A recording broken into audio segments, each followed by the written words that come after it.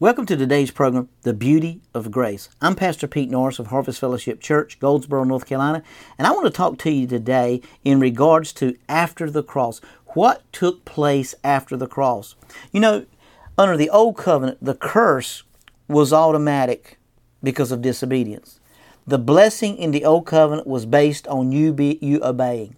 You know, in Exodus 19:8, we find it very clearly that the Israelites was telling God, said, look, Moses told Moses, said, Moses, go up and tell God that we don't want to be judged anymore based on his righteousness. Just tell him to tell us what to do and we'll obey it. So they were kind of being rebellious if you read that statement, Exodus 19:8. In Exodus chapter 20, he gave us the 10 Commandments. And we realize from that point on, everybody was in bondage because nobody could live the 10 Commandments or the 613 laws of the Mosaic Covenant.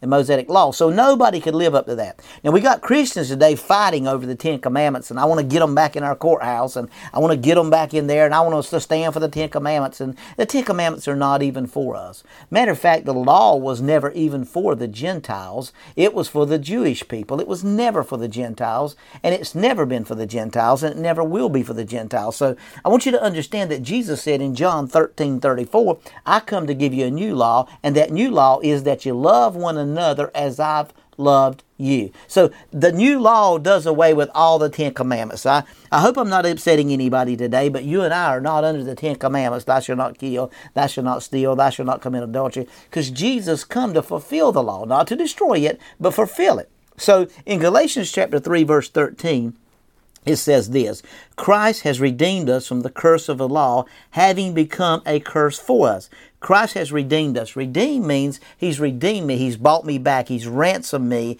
He's paid a price for me that I could not pay for myself. So He's redeemed me from the curse of the law, having become a curse for us. For it's written, cursed is everyone who hangs on a tree. So we see here that the very tree that Adam ate off of in the garden is the very tree, not perfectly the same tree, but he also hung on that, Jesus hung on that same tree that Adam ate off of and delivered me and you from bondage and the curse of the law. So we're no longer under the curse because Jesus became a curse for us. So Jesus didn't go to the cross to take my sins. He went to the cross as me to take my sins for the whole world. So I want you to understand something. He didn't die for me. He died as me. So He died that I would become alive. There was a divine exchange that took place on the cross. In other words, He took my sins.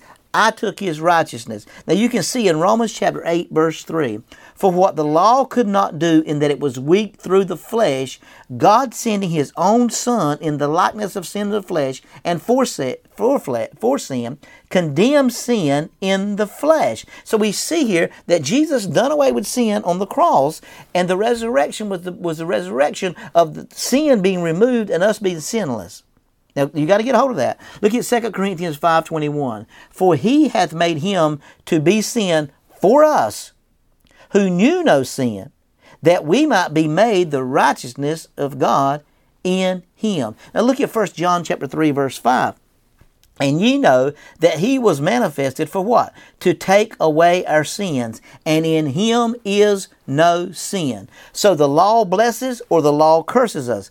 The blessing is working in me. After the cross, obedience is not required for a blessing. Our obedience is the fruit of a new nature. Now, I want you to listen to me very carefully, because Romans 5:19 is really the deciding scripture that really transformed and changed my life. As by one man's disobedience, which was Adam's fall in the garden, many men were made sinners. So everybody was made many. The word many there is the many. Is the word the in front of it. So it's the same, the many, and also by one man's many are made righteous. So we see by one man's disobedience, which was Adam, everybody was made sinners. Because of one man's obedience, the many, the same many, is made righteous. Now that's a wonderful revelation. God looks down and He sees everybody righteous. Now, do I have to accept that? Well, what's this? Right living will not produce righteousness, but righteousness will produce right living. Now that's powerful revelation to me when I begin to understand that right living will not produce righteousness. There was nothing that I could do to become righteous. I could do some righteous acts every now and then before I found Jesus, but I couldn't become righteous.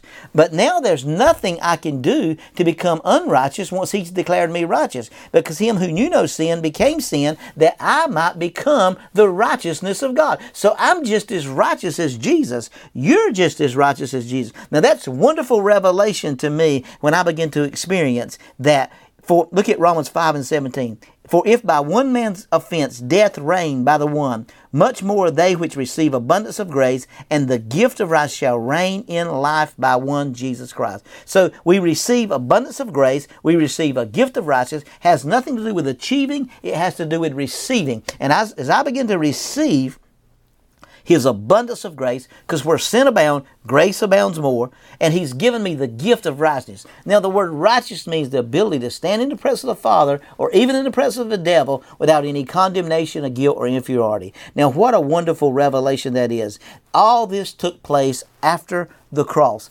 I thank God for Jesus dying on the cross, resurrected on the third day, and you and I resurrected with Him, died with Him, was buried with Him, and was resurrected with Him. Now we're dead to the old man and alive unto the new man. I'm a new creature. Old things have passed away, and behold, everything has become new to me now. Why? Because I'm a new species. I'm not that man full of sin. I'm that man that's made righteous by the blood of Jesus. This is the beauty of grace.